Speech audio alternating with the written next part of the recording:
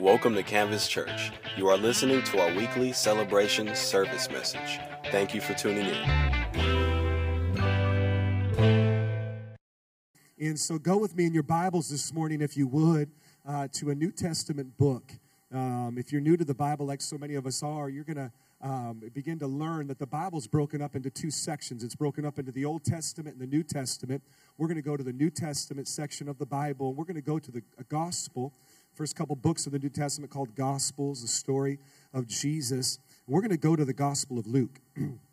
Luke chapter 24, and we're going to read some stuff here. And, man, this is one of the most epic stories of all time.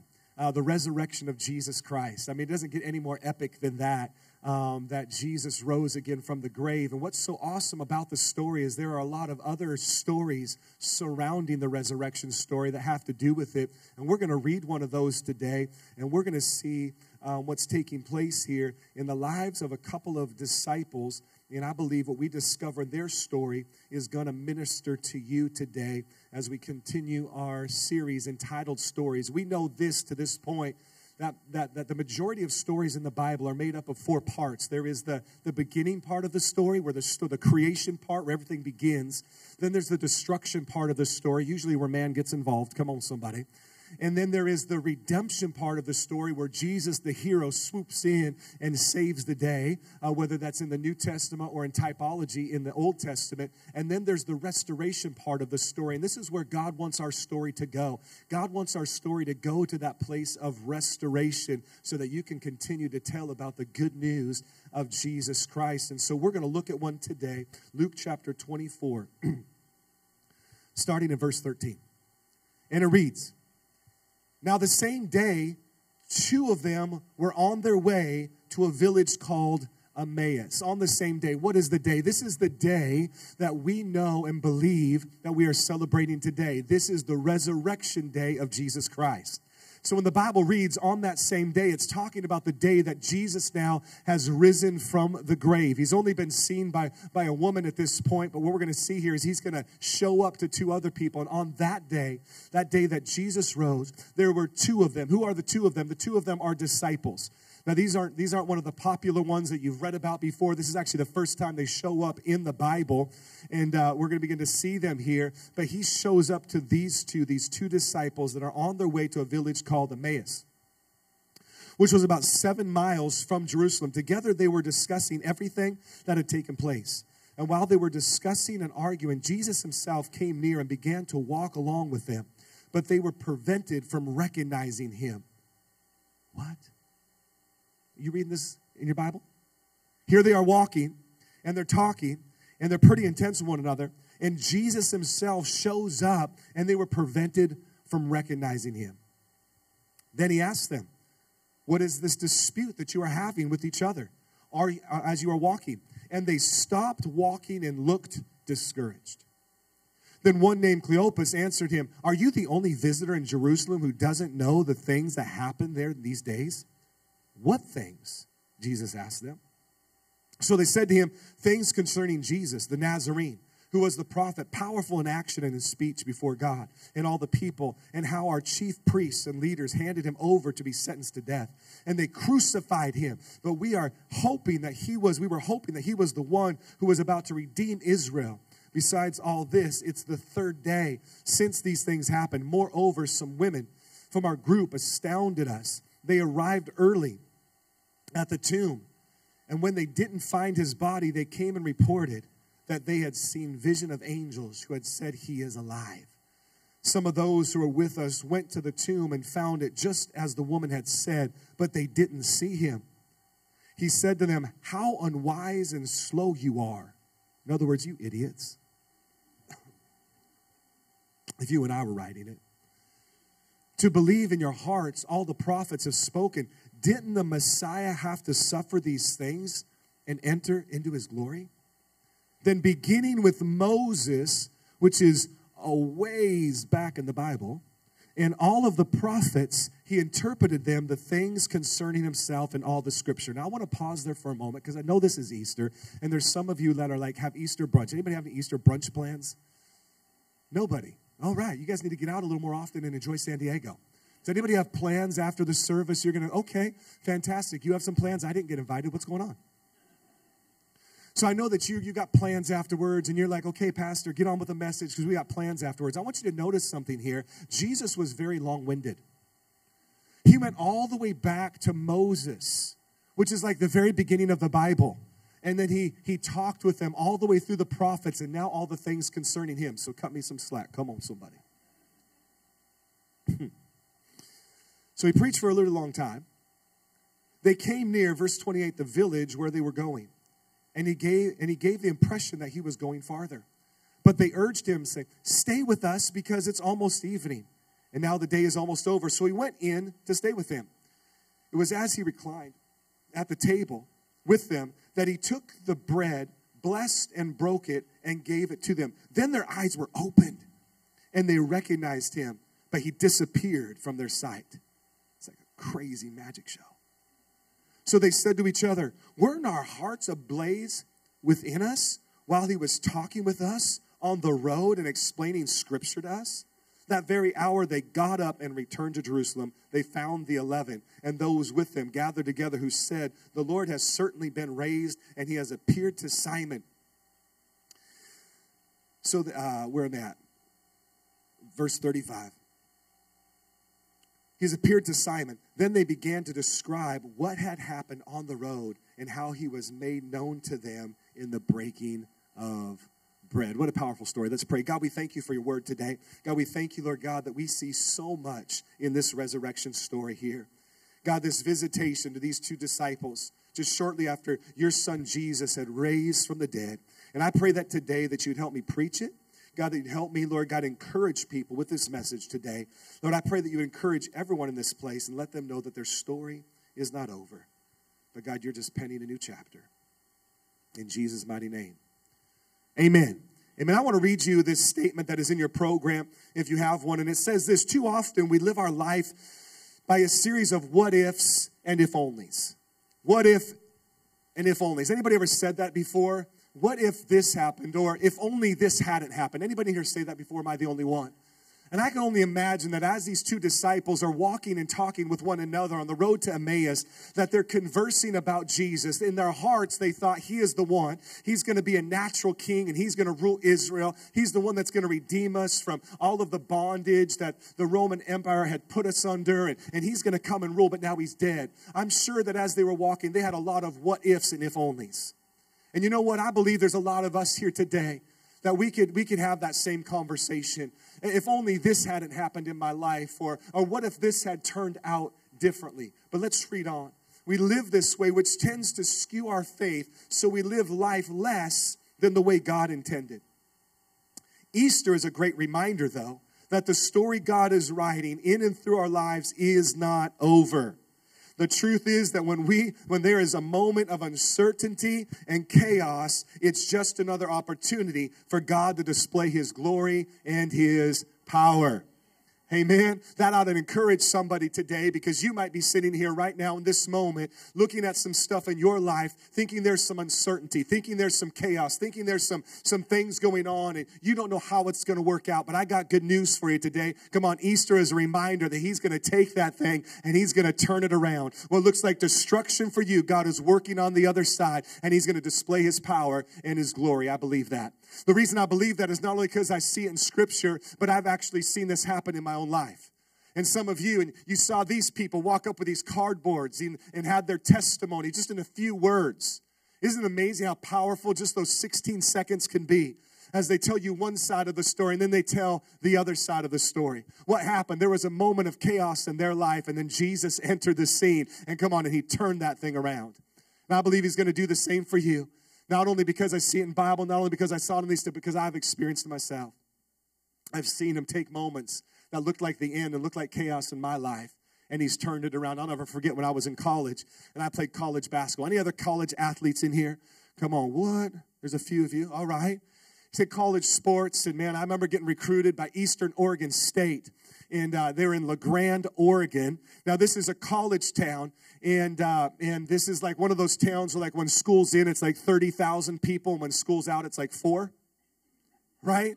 Like it's like ghost town. But as soon as college is in session, man, everybody's there. The place is full. And I was playing college for Eastern Oregon State at the time and got recruited, went out there, and coach set me up with a bunch of reliable basketball players. Now, let me just be honest with you. I don't know that reliable college basketball player can all go in the same sentence. You know, we are 18, 19, 20 years old, out on our own, playing basketball, and he puts us in a house here. There's like 7 of us. And I remember getting the best room because I was the first one to sign in, and I got to pick my room first. I got my room picked out, and I'm excited to start this new journey. It's about 10 hours from where I grew up. And coach set us up. Well, I knew within weeks that these guys weren't reliable, and I'm pretty sure they thought the same about me. But, man, these guys would party all night long. And, and here's the thing. It wasn't just the party, and I can handle it. There's a little music, but they played dominoes.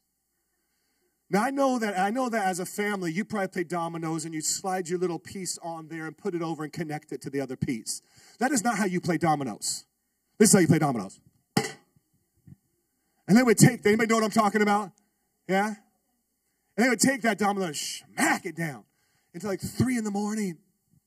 So here I am. I got class at 7 o'clock in the morning. I can't handle this any longer.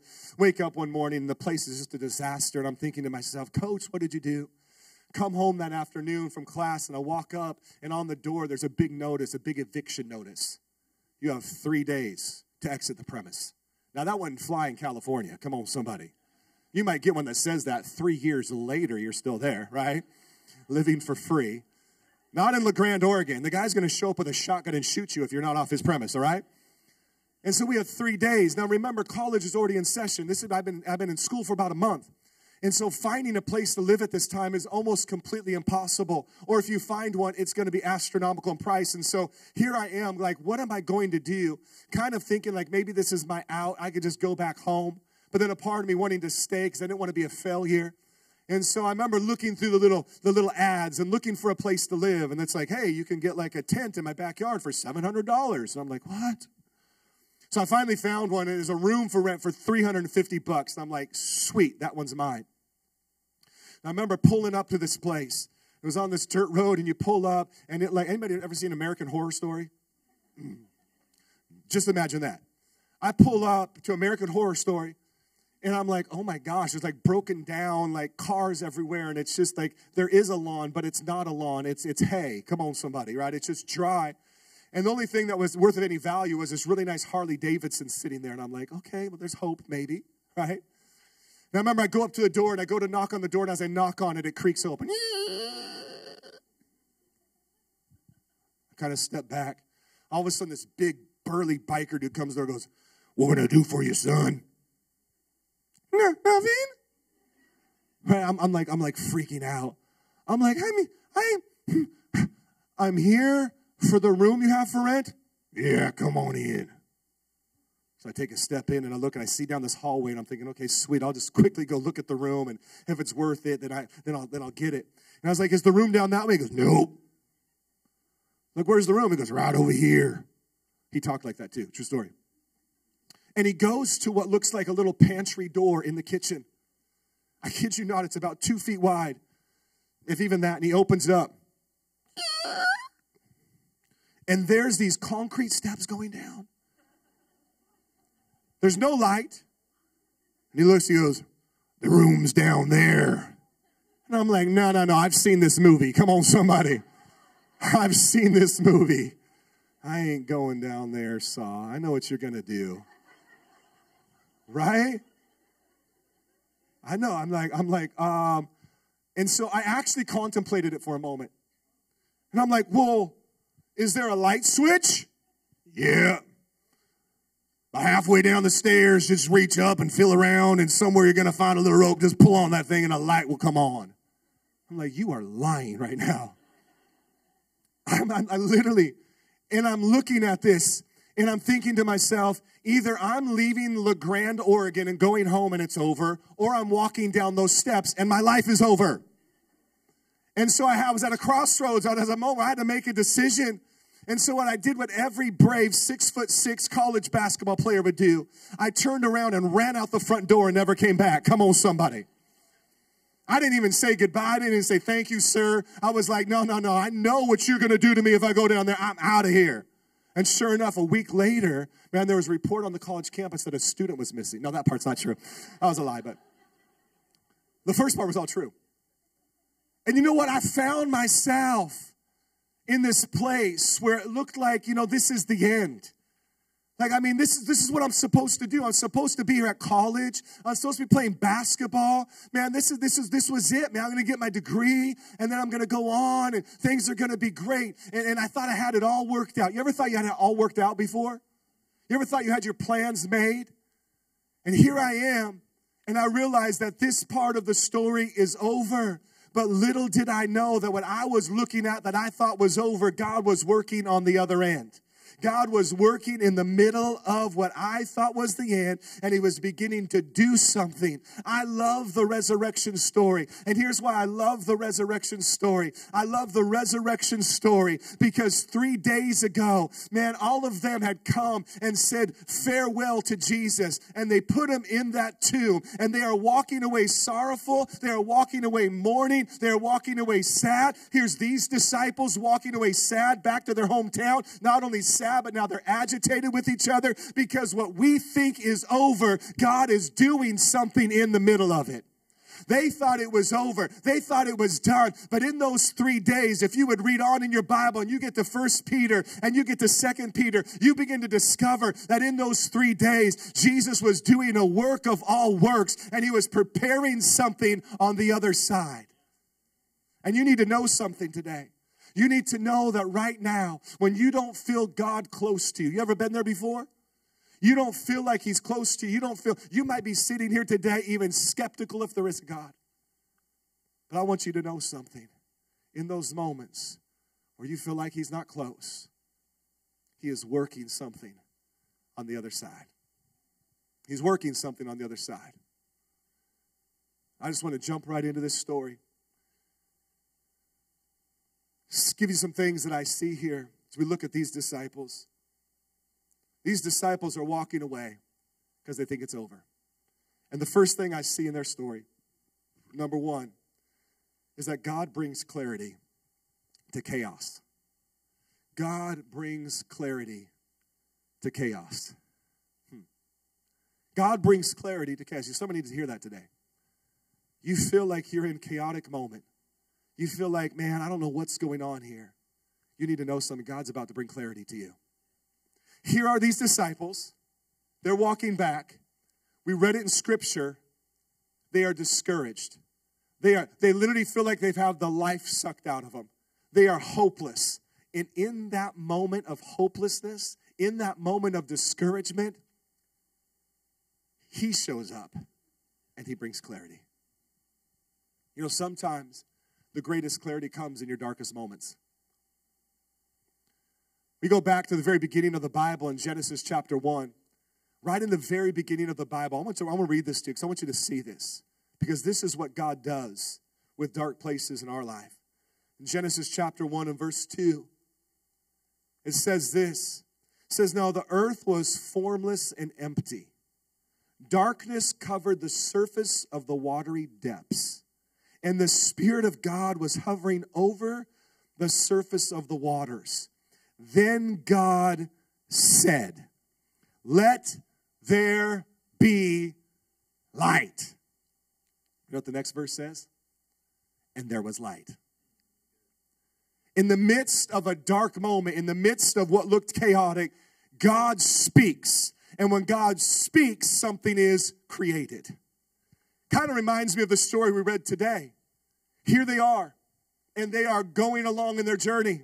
Jesus shows up, and what does Jesus do? Jesus takes them to the Scripture. He takes them to Moses and the prophets, and he begins to explain all of these things to them. And as he does, what happens? Their hearts begin to be ablaze, the Bible says. Things begin to turn. Clarity begins to come, which tells me something. When I'm in those moments of chaos, when I'm in those moments of discouragement, I can go to the Word of God, and it begins to speak to me, and it begins to encourage me, and it begins to give me clarity.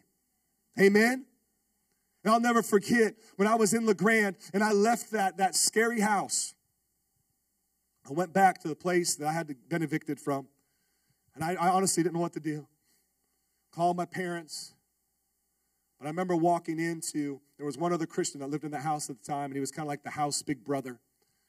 I went into that room, and I talked with him. I said, I don't know what to do. And you know what he did after talking to me just for a brief moment? He pulled out the Bible, and he began to read a scripture. I don't remember what scripture it was. For all I know, he could have been like Jesus and went all the way back to Moses and read about the prophets. I don't remember what it was. All I remember is he was reading the Bible to me. And in that moment, I felt the peace of God come on my heart. And I knew that I needed to pack my bags and I needed to go home. And I did. One of the toughest decisions ever, talking to my coach, saying, hey, this isn't working out. Checking out of school. But on that 10-hour drive home, God began to reveal to me how he was going to use me and how I'd been running from his call. And I'll tell you right now, the greatest thing that ever happened to me was walking through that chaotic moment so that I could get clarity from him. And it is because of that moment, it's because of that moment that I moved back, that I'm here today and you're sitting in this theater. It's because of that moment that I went back, that I met the most beautiful woman in my eyes and married her. It's because of that moment that I have these two beautiful children now, one of them doing the dance that I choreographed for, come on somebody, on Easter Sunday. Man, I'm so thankful for that moment, because without that moment, I would have never got the clarity, and I would never be here, and we would have never started Canvas Church. I'm thankful for that moment. These disciples get clarity in the middle of their chaos. So it's such a powerful thought. Second thing I see in the story is God chooses the unlikely. God chooses the unlikely. What do I mean by that? In this story, these disciples have never been heard of before, that we know. They've never been seen. And he comes and he shows up to these two, and he chooses these two to reveal himself to. Now, you got to think about this for a moment. We have not heard of these guys in Scripture before. We've heard of the more popular ones, known as the apostles, right? Matthew, got a book named after him. Good job. Mark, great, short. He's always in a hurry, but it's good. Luke, John. These guys got books named after them. And these are big dudes. Jesus doesn't show up to them when he resurrects. He shows up to these two guys that we've never heard of before. Now, I can tell some of you still aren't catching it, okay? How would you feel if your best friend that you had not seen in a while, no.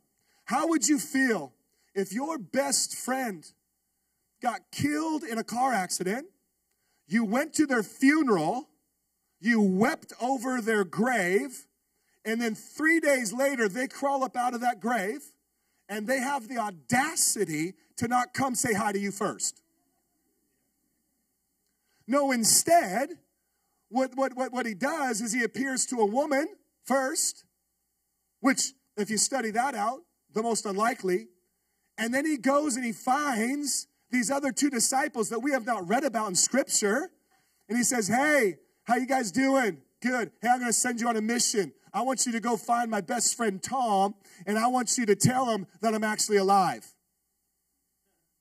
How would you feel?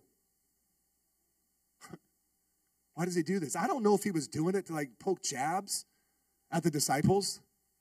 But here he is, and he visits the most unlikely. Here's why I believe he does it. I believe he does it because the cross levels the playing field. The cross makes everyone equal. The cross levels it all. Matter of fact, let me read it to you. The Bible says this in Galatians 3:27-29. For as many of you as been baptized into Christ have put on a Christ like a garment. There is no Jew, there's no Greek, there's no slave or free, male or female, for you are all one in Christ Jesus. Amen. Are you hearing that today? We are all one in Christ Jesus. The moment of the cross is a moment of equality. It levels the playing field. We see this even earlier on if we were to rewind in the story of the crucifixion. In the story of the crucifixion, when Jesus' body has been crucified and he's now dead, there are two disciples, secret disciples, one named Joseph of Arimathea and another one named Nicodemus. The Bible says that they're secret disciples because they're afraid of what would happen to them if others found out. And they go, secret disciples, and they get the body. Secret disciples now become public disciples as they take the body of Jesus and prepare it for burial. Here, this whole theme continues as Jesus does not show up to the prominent, but he shows up to the most unlikely. This has got to be my most favorite thing about this story. It's probably one of my most favorite things actually about the whole entire Bible. Because you know what? If you read through the Bible, he does it over and over and over again. He doesn't come and show up to the most prominent and the best and I'm going to use you. He shows up to the most jacked up people that you and I would never choose. Right? He shows up to those and says, I'm going to use you. I mean, you just read through the New Testament, read through the Old Testament. He's taking murderers and serial killers and making them the guys that tell the story. What is that all about? I don't know, but here's what it does. It gives me hope. And it should give you hope today. It should give you hope today. Here's two ways it should give you hope. Number one, it should give you hope because we know we're all jacked up. Pastor, you just told us we're jacked up on Easter. I know I am too. Right? We're messed up. Right? But here's the second reason why it ought to give you hope. Because if he used them, he's going to use us in spite of our issues. Right? And so because of that, I don't need to prove myself. I don't need to prove myself. I don't need to do something to win his affection. I don't need to do something to prove that, hey, I came to another church service. Here I am. I showed up. I raised one hand in worship. That's worth something. I'm not quite as spiritual as the other one raising two. And then there's pastor up there doing a little dance. Right? You don't have to do any of that. He chooses the most unlikely. I'm so glad he did. I'm so glad that God found me in LeGrand, Oregon, and began to speak to me about my future. I'm so glad that God doesn't choose the most prominent, but he just chooses whom he chooses. You know the very thing that qualifies us actually to be chosen by God? Here's what it is. Listen to this, 1 Timothy 1:15. Paul is writing to Timothy, and he says in 1 Timothy 1:15, this saying is a trustworthy and deserving of full acceptance. In other words, listen up. This is what it says. Christ Jesus came into the world to save sinners. And then he writes, and I'm the worst of them all. The very reason why Jesus Christ came, the very reason why we celebrate Easter today is because of jacked up people. Amen? He doesn't always choose the most prominent. He chooses the unlikely. Let me finish with this. Lastly, God is still writing your story. We see here in this passage that God is still writing the story. God's still writing the story. We see it in the whole entire crucifixion and resurrection story.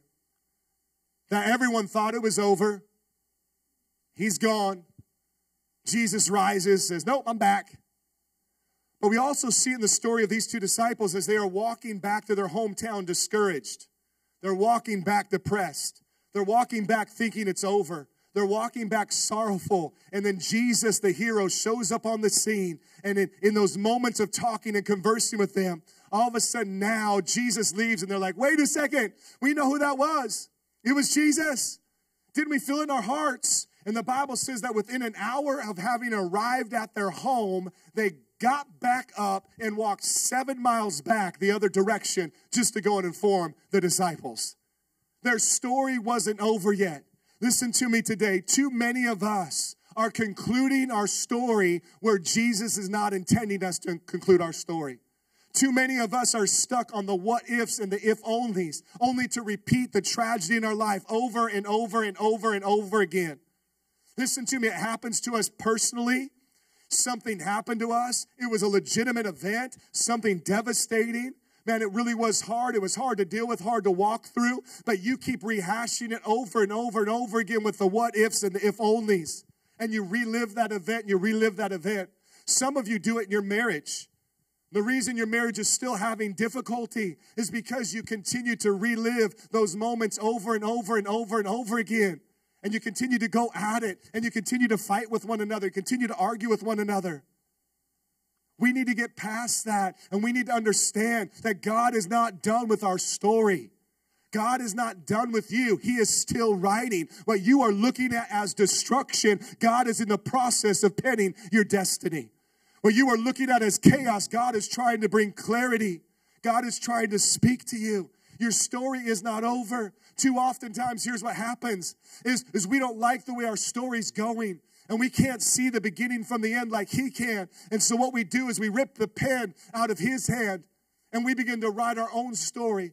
And too oftentimes where we begin to write the end on our marriage, the end on this relationship, the end on this dream, the end on this thing, God doesn't want to write the end. He wants to write a new chapter. And he wants to begin to write chapter 9, chapter 10, chapter 11, chapter 12, chapter 13, chapter 14, chapter 15. But we keep yanking the pen out of his hand, writing the end, putting a period where he doesn't want a period. He wants the story to continue to go on and on and on and on. He's not done with you yet. It is not over yet. There are some of you sitting here today that you feel like throwing the towel in some area of your life.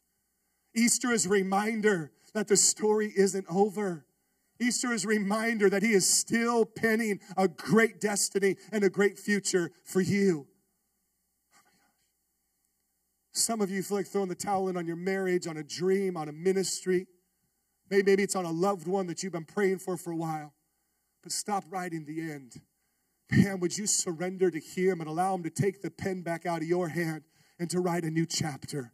Because just like a seed that's going into the ground, too oftentimes we see it as a death and a burial, but it's not a death and a burial. It is a planting. He is planting a seed that will begin to birth something new. They'll begin to spring up with new life, and something beautiful will begin to grow.